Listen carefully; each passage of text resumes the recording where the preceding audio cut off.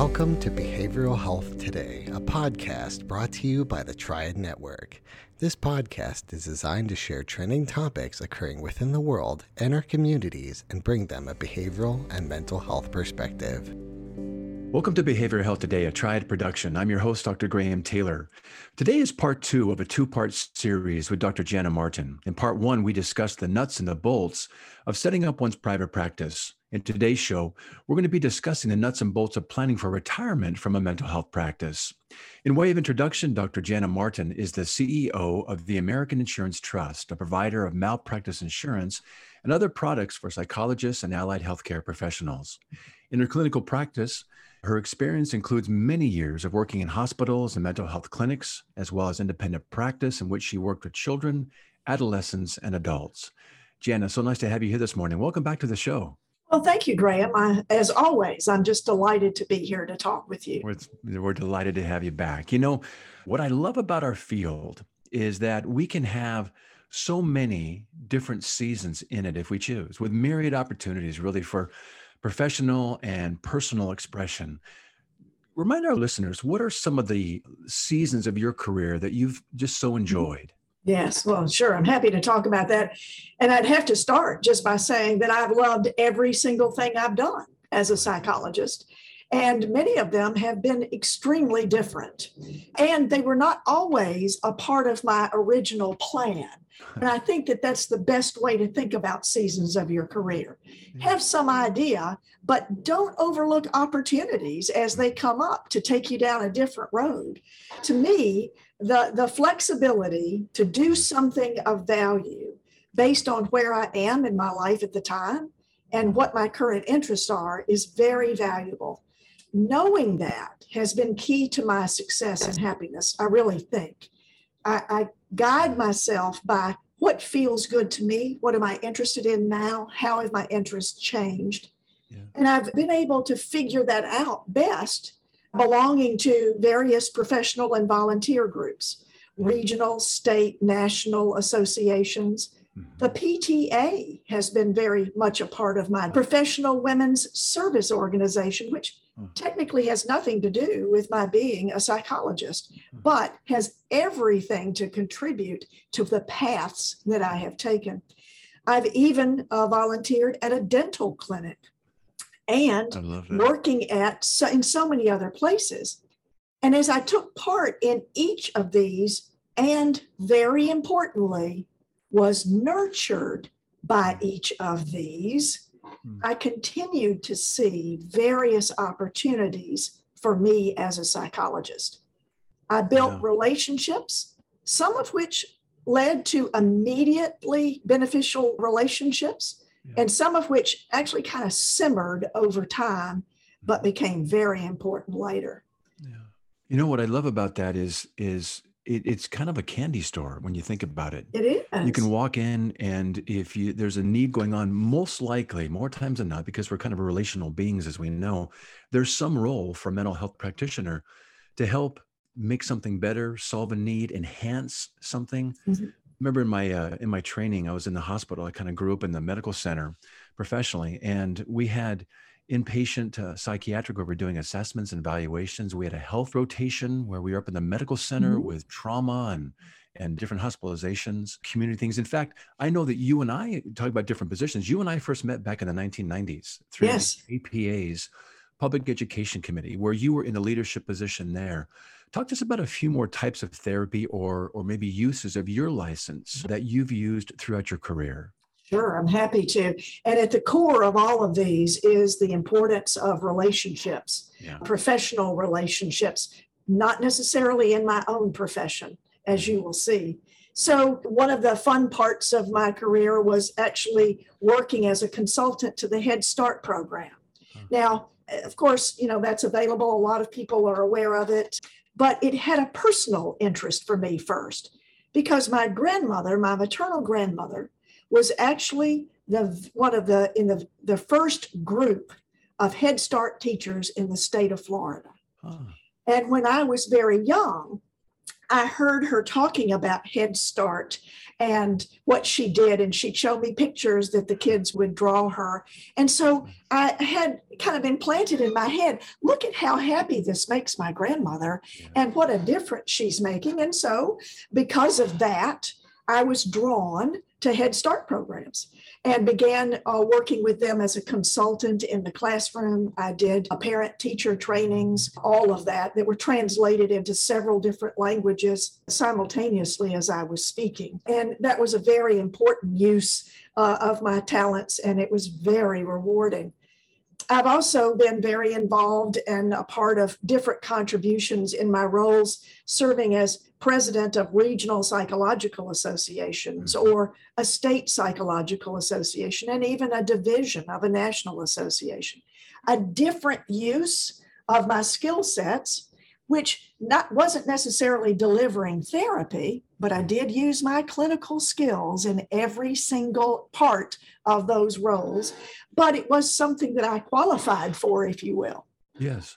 You know what I love about that is I think you're encouraging our listeners and also maybe even some ECPs to recognize that their career doesn't have to be singularly focused, that if they recognize and appreciate the skills that they've developed and other things they could be eligible for, and on top of that, maybe recognizing and appreciating that they can go into some of the lay fields and some of the other areas like dental clinics. Who'd have thunk that you could have come into a dental clinic and bring a mental health component to it?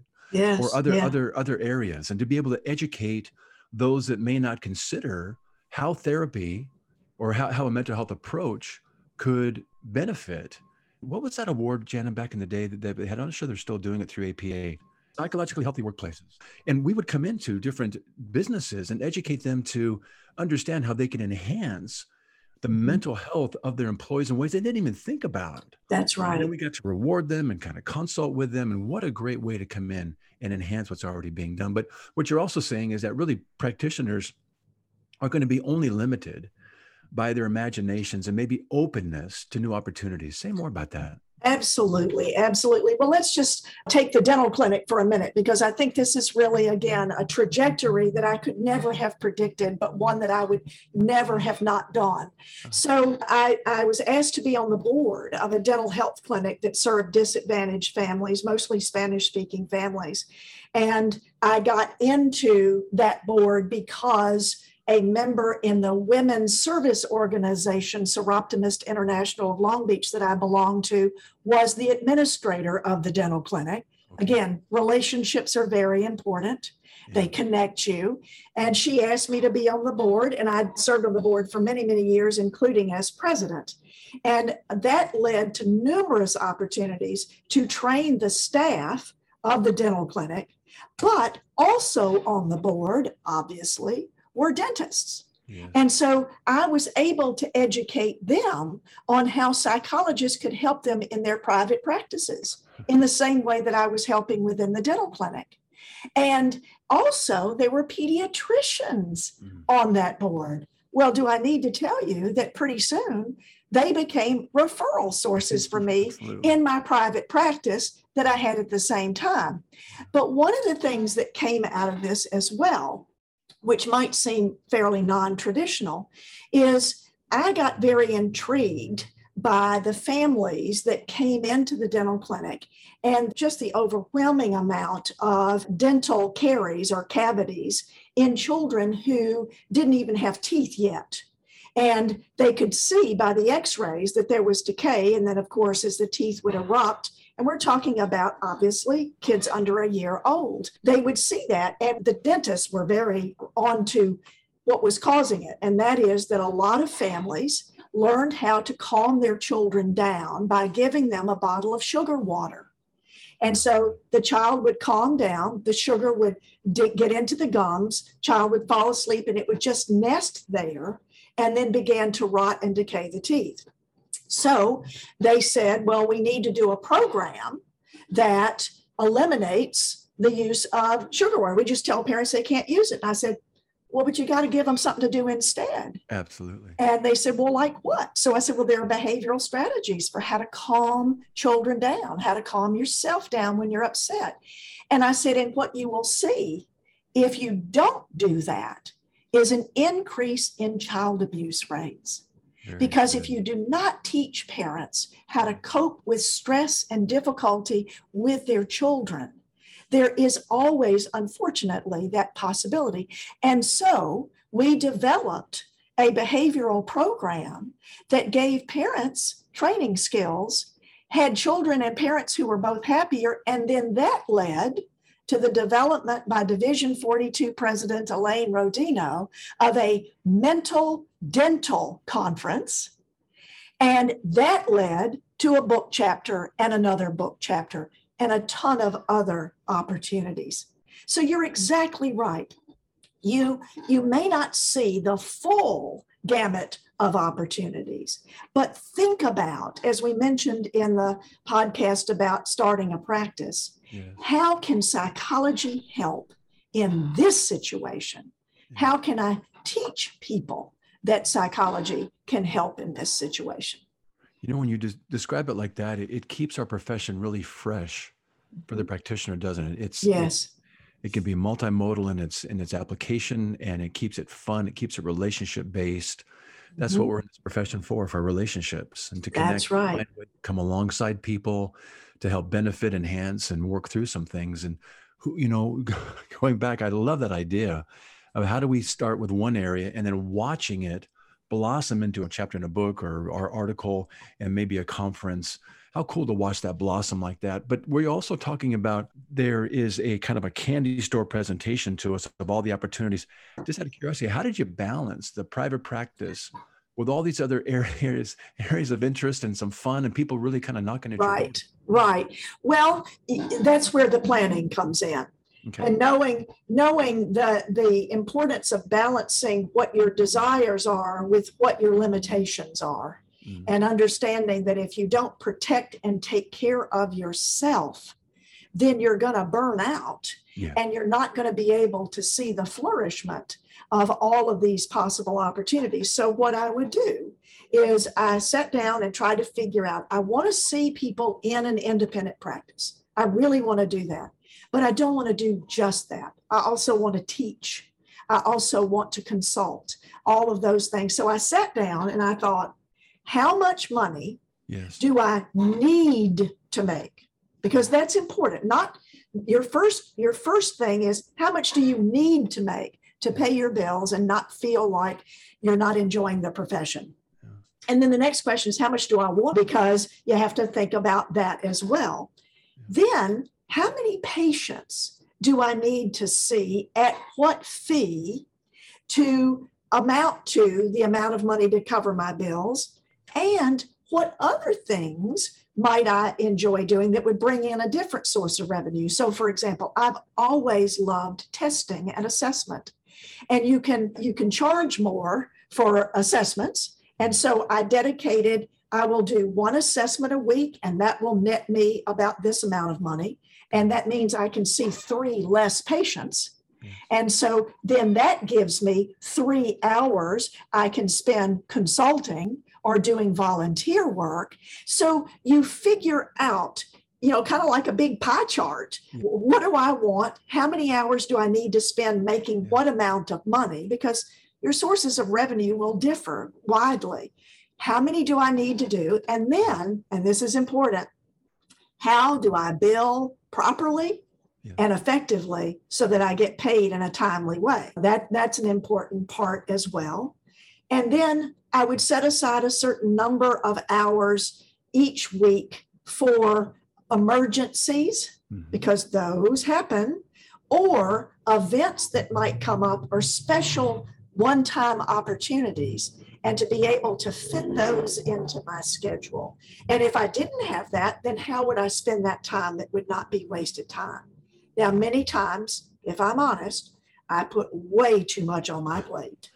But I had to remind myself, okay, you didn't follow your schedule, or it's time to regroup that schedule. And I did that by figuring out, what is my priority?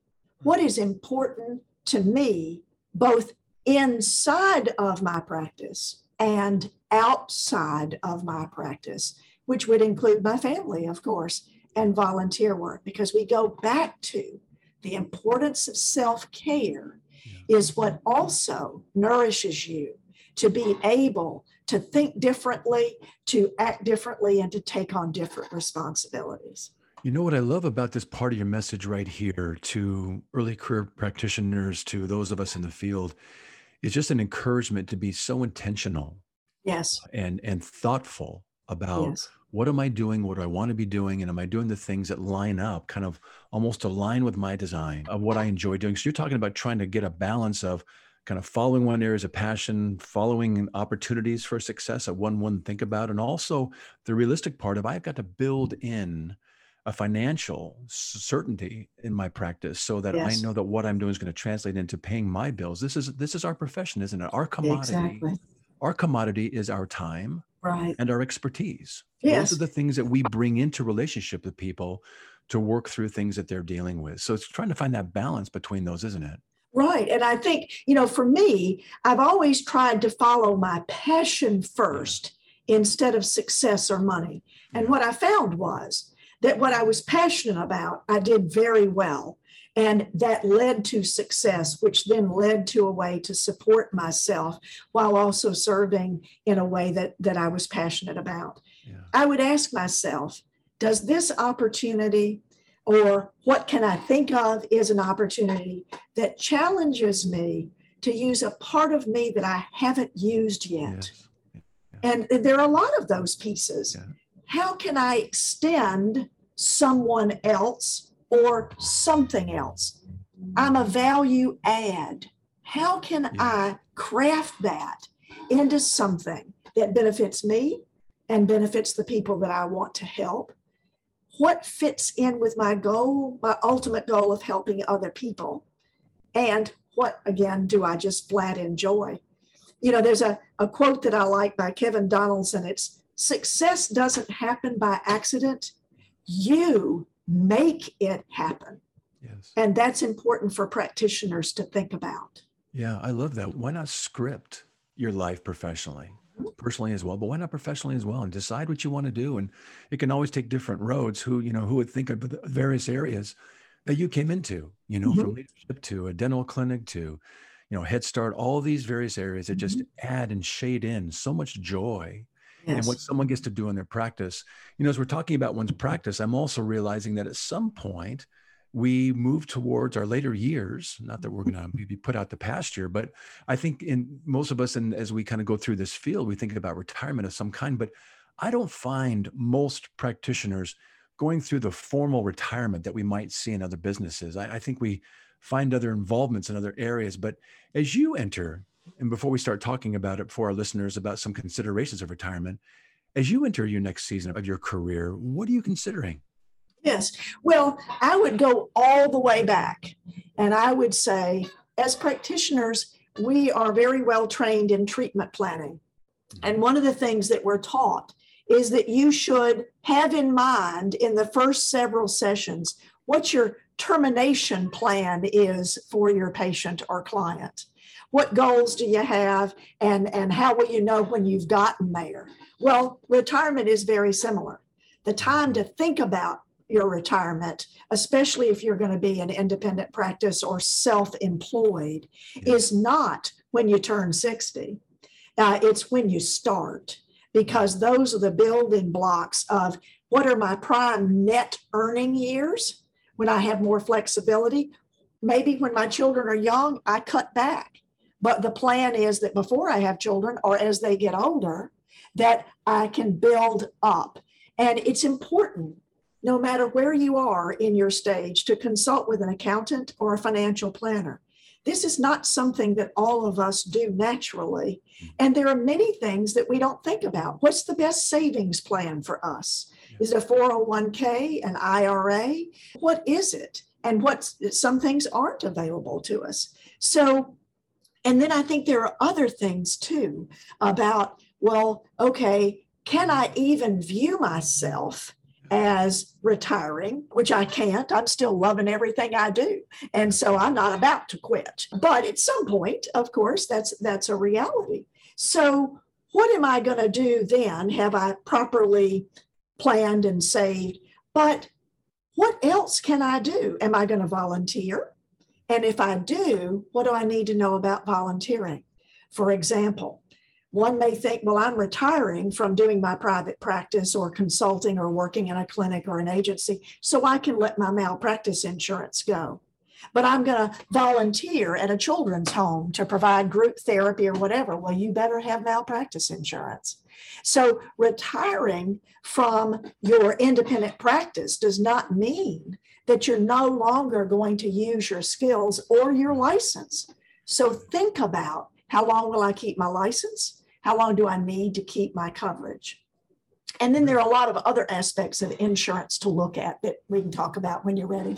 No, I'm ready. Let's kind of jump into that piece. You know, you're talking about finances, investments, insurance coverage. What are some of the things that, you as just a colleague in the field and maybe the trust as well are encouraging in this last season of someone's, career, the things that they should be considering in an intentional way like you're describing? Mm-hmm. Well, I think from an insurance perspective, it's different from, of course, what things you do practically in closing a practice, and we can certainly talk about that. But I would encourage the young listeners to buy a life insurance policy now, not later. Yeah. And a lot of young people think, gosh, I have minimal money, limited income. I'm 36. Why do I need a life insurance policy? Or why do I need a disability policy? Well, it's because 1 in 4 people who use a disability policy are under the age of 50. And we don't often think about that. Accidents happen.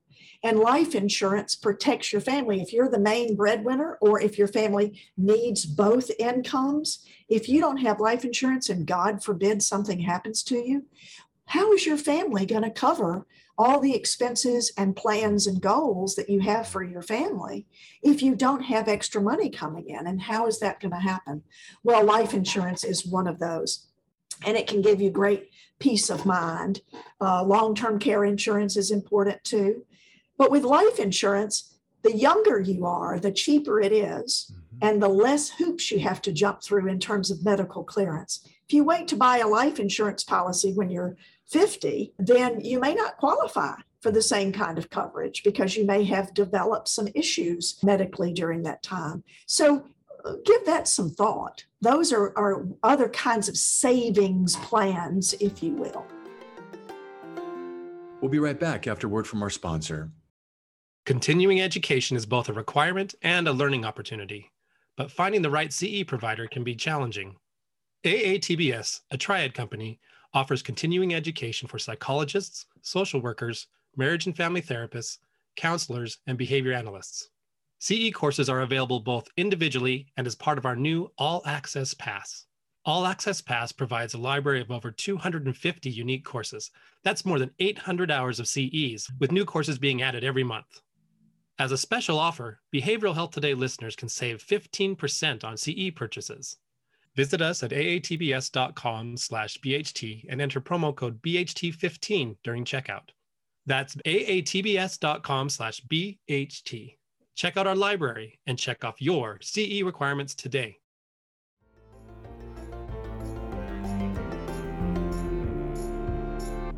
Really good.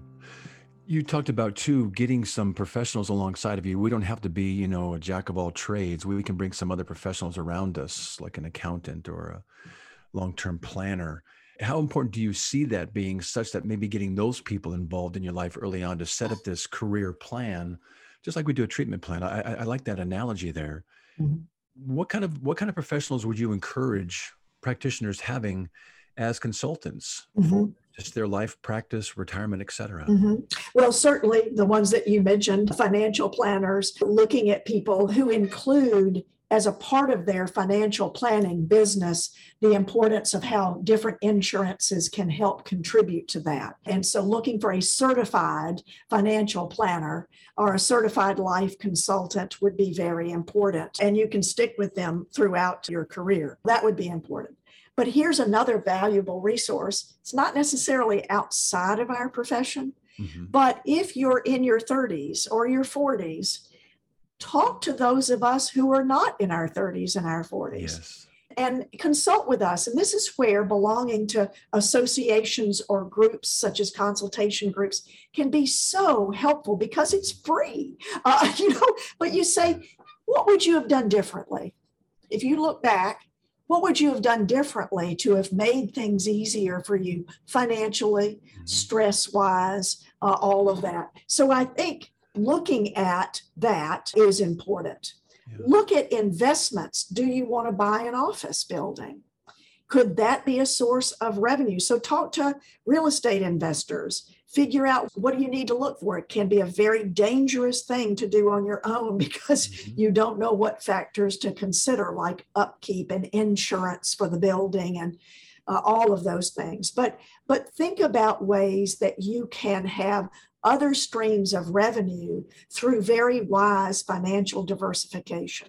Really good. As we're talking about these things, I'm aware that a lot of us, one, don't get taught about the business of the business in our field. And a lot of it, I think, is uncomfortable for a lot of folks. But I think you're kind of gently nudging that once you lean into these things and bring some other professionals, that this is their gig. This is what they're good at. They get to consult with us in the same way that we get to consult with people that come to see us, which is our field.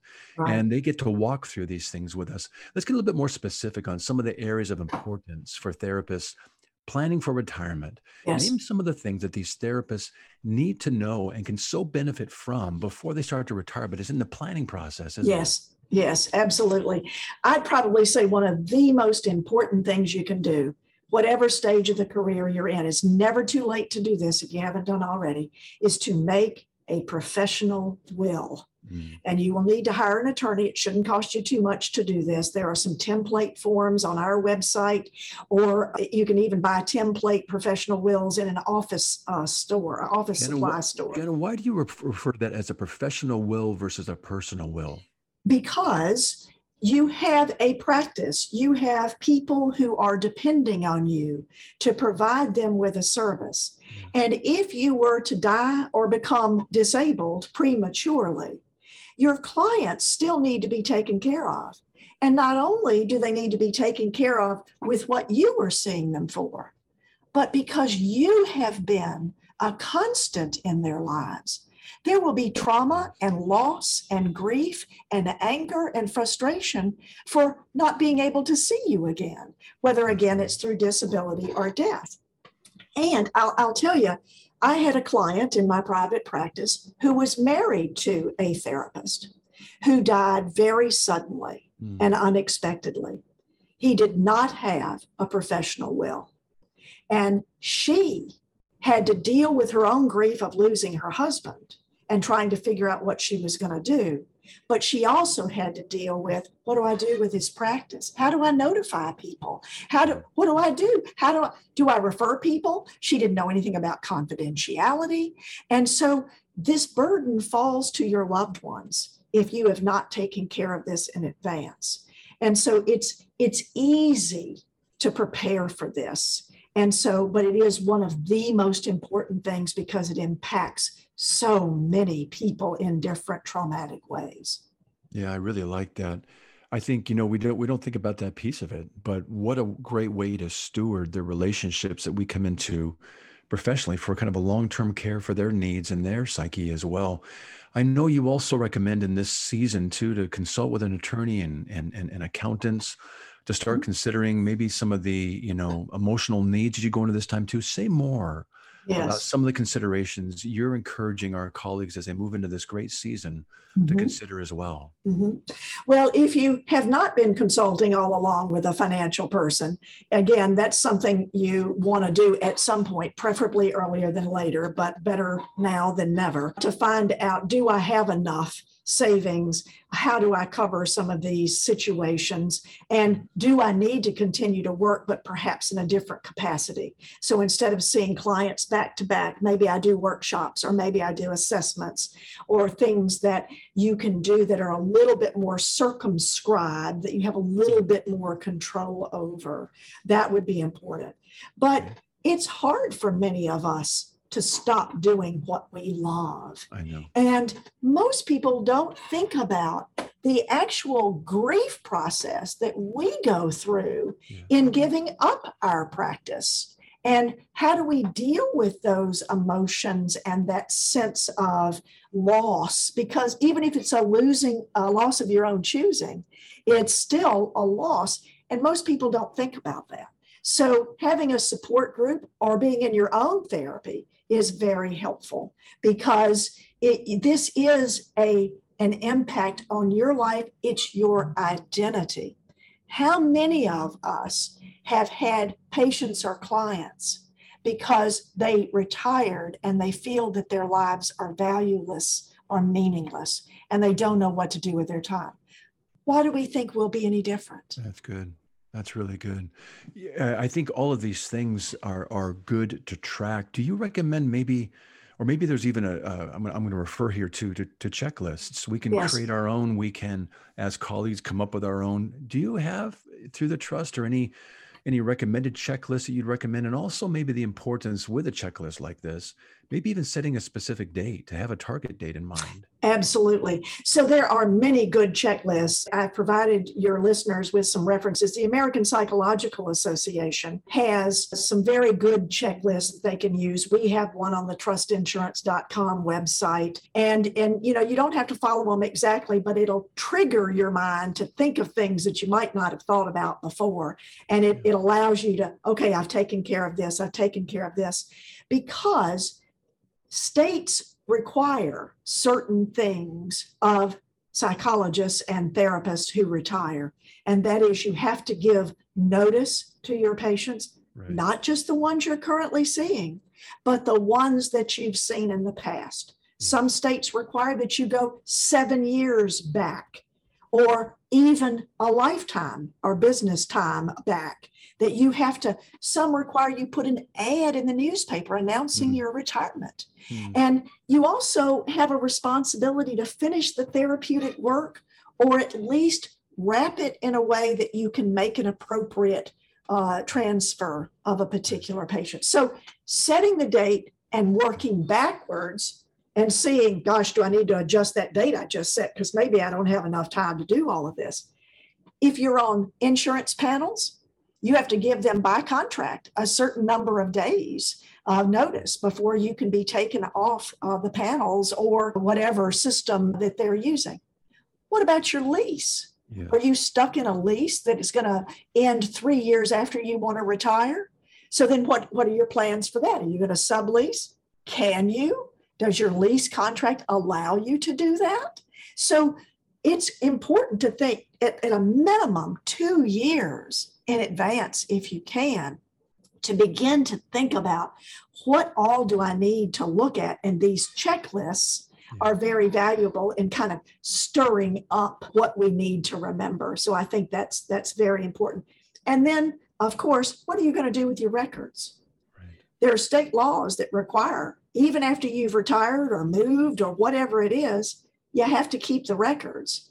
That's again where the professional will comes into place. Because if you're deceased, it's not going to be your responsibility for the records, but your estate becomes responsible. Yes. And we've seen claims where psychologists did not appropriately take care of clients' records and ensure that they were confidential by appointing an executor in advance, that the estate has been sued for inappropriate release of information or lack of accessibility by a client to a record. And one of the things, we've talked about is consult. It's really important. And if you're a policyholder with the trust or TRMS, we have a lot of resources that are available. Psychology policyholders can call and get free consultations about this. What do I need to know? How can I handle this? What's the best way to do this? Don't do this by yourself. You don't have to. That's really good. I don't think we think about, again, your gentle nudging, but the ethical code about the interruption of services, or even some of the legal ramifications per state. Right. That we know that we don't know about, those things that need to be considered as we kind of move into this next stage.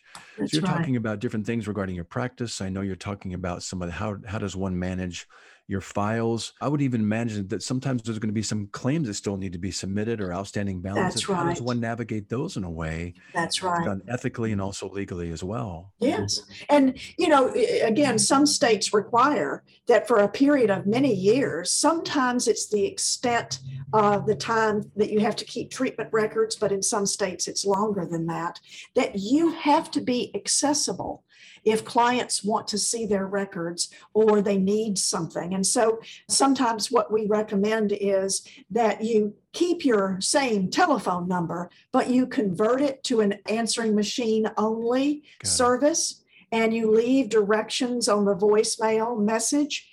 If you are looking for your copy of your record, please leave your name here. I need this information. Please also give me your phone number.